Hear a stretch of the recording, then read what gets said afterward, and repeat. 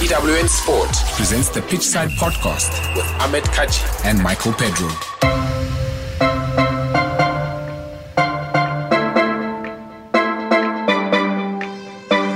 Hello and welcome to Pitchside Podcast. My name is Ahmed Kaji. And I'm Michael Pedro. Coming up on this episode of Pitchside Podcast, we speak to the Northwest University's Banele Makanya Hlope.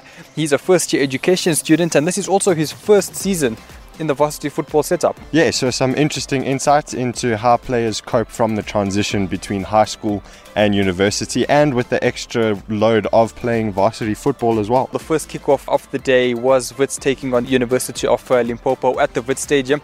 A win for Wits would cement their place in the semi-finals. And they did just that. They claimed a 2-0 win, a goal in each half. Machle Matabane opened the scoring. He has been fantastic for Wits over the entirety of the season, and then a penalty late in the second half, securing the victory for the home side. University of Limpopo still right at the bottom of the table without any win so far. Yeah, the Wits coach El Xavier van Rede, he said that he was very pleased with the performance from his boys. It's difficult playing against Limpopo. I mean, they got nothing to lose, but at the end of the day, I mean, they were sitting deep.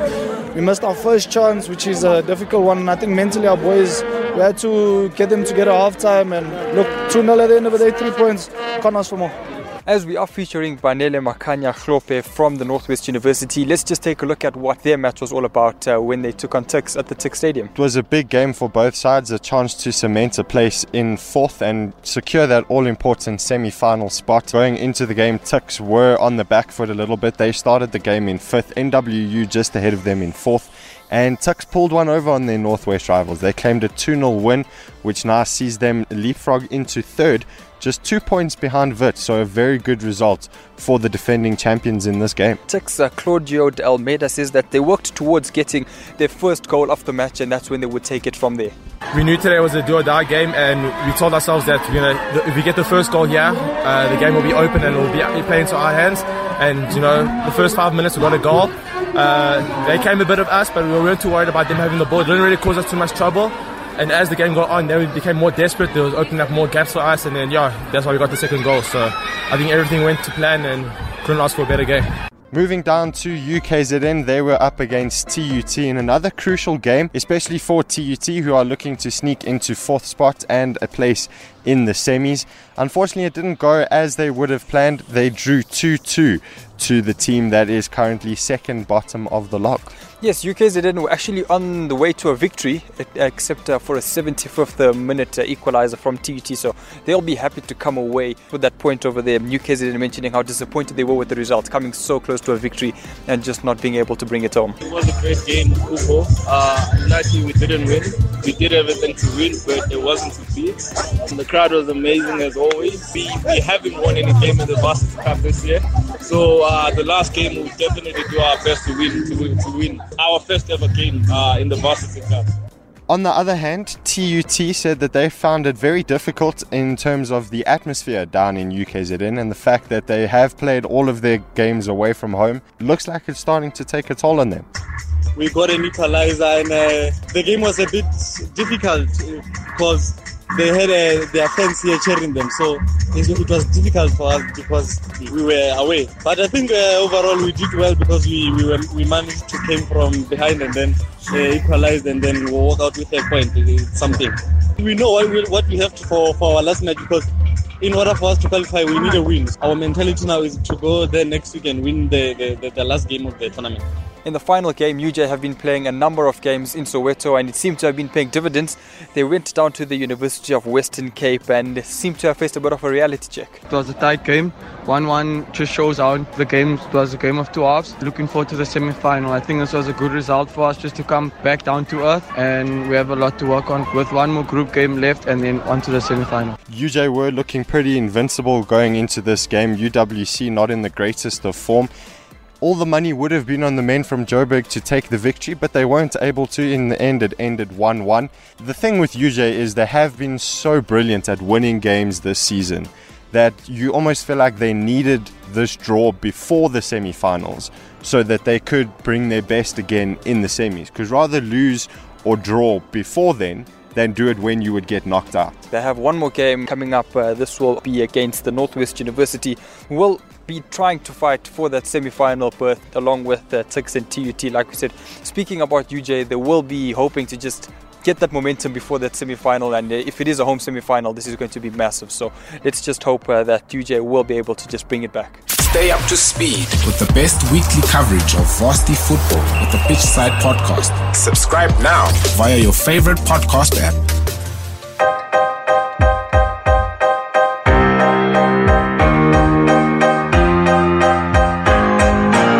Our feature guest here on Pitchside Podcast is Banele Makanya Khrope. He is from the Northwest University.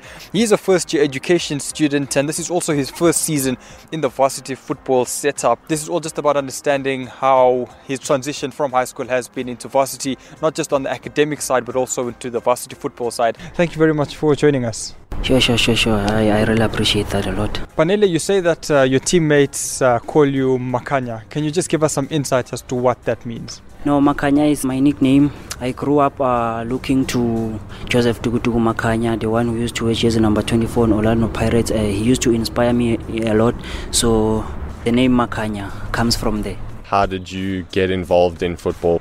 I grew up with most of the people who like football, and they saw the potential in me. So they encouraged me to take this career seriously, and that's what I'm doing right now. I'm still pushing. In terms of balancing your varsity work and the demands of a football season, how are you finding that? No, I find it very difficult academically because we're lagging behind. So let me not say we're struggling. I am struggling personally academically since this varsity cup has started because we missed some assignments, all those kind of things. But football-wise, everything is going well so far. You guys have been doing pretty well this season. You are in the top 4 at the moment. What do you think the success has been down to? No, the coach, he tried by all means to encourage us and to send us to the team psychologist to prepare us. Now we lost I think 2 consecutive games, and that doesn't mean it is the end of the world. We still have a chance. You speak about your varsity appearances so far this season. You obviously haven't been a regular starter. How have you adapted to that and ensured that you are still a viable option for the coach? No, the only thing that I understand is that we're not the same. We don't have the same capabilities. So if the coach feels that I'm that kind of a player that can come into the game and have an impact, so if he believes so, let it be so. And what I can say is that I also believe I'm a super sub. Who are you currently supporting in the PSL? My favorite team is Cape Town City. Cape Town City because Benny McCarthy. I used to watch him playing in his days, and I liked the way he played. So it's him and Gift Links. I used to play with him on Platinum Stars last year, 2017. That is why I try by all means to support my lads. So you mentioned earlier that you support Barcelona overseas. So I'm guessing you think Messi is better than Ronaldo. Messi is better than Ronaldo. This guy will disagree with you, trust me. No, the reason I disagree is because if we look at natural ability, yes, Lionel Messi takes the award any day of the week. But in terms of work ethic, we saw Cristiano Ronaldo when he first started out as a 17, 18-year-old at Manchester United. Compared to what he is right now, surely his work ethic, and he's worked a lot harder than Lionel Messi. Yeah, that's true. His work ethics is up there. But remember, Messi is a magician and he's out of this world. I don't think we can compare the two. There's a thick line between the two. Messi is far better than Ronaldo. I'm not saying Ronaldo is a bad player. Yes, he's a good player, but we can't compare him with Messi. Messi is alone up there. Would you rather never use social media sites or apps again, or never watch another movie or TV show? I'd rather never watch a movie or TV show. Really? Yeah. Why? I think social media for me, it's a great platform to keep in touch with my friends, to keep in touch with the family, to keep in touch with relatives and all those kind of people, Panele, thank you very much for your time here on Pitchside Podcast. We really do appreciate it. Wishing you the very best of luck for the season ahead. Next week's round of games is, of course, the final round of varsity football for 2018 before we head into the knockout phase. So a very exciting week coming up and a battle for 4th, really. UJ have pretty much secured their home semi-final. Wits look on course for that as well. And it's a 3-way battle at the moment for 4th. Yes, and speaking towards that, TUT will be travelling through to the Wit Stadium in the final game before the semi-finals. Then in another top of the table clash, UJ will travel to NWU. NWU are currently in 5th spot, still with a chance of creeping into 4th. That's of course if they win against the table toppers and hope that results go their way. Yes, NWU are in the perfect Bafana situation. We need to do this and we need other things to happen on that side, and only then will we make it through to this point in the competition. Thankfully there's no match fixing in this, because then we'd have to go back and play Senegal again and then lose. Yes, and then not make it to the World Cup. No. And then watch Senegal go out in the group stages. Yes. Yes, so let's just see what takes place with the Northwest University. They'll be taking on the University of Johannesburg. They'll be hosting. They'll have home ground advantage. To be honest, I think UJ will want to be coming back with as much energy as they can to take all the momentum going through into the semi-finals. So I think NWU may just not have enough in the tank, allowing the two Pretoria teams to make it through. Well, speaking of the two Pretoria teams, we've mentioned TUT.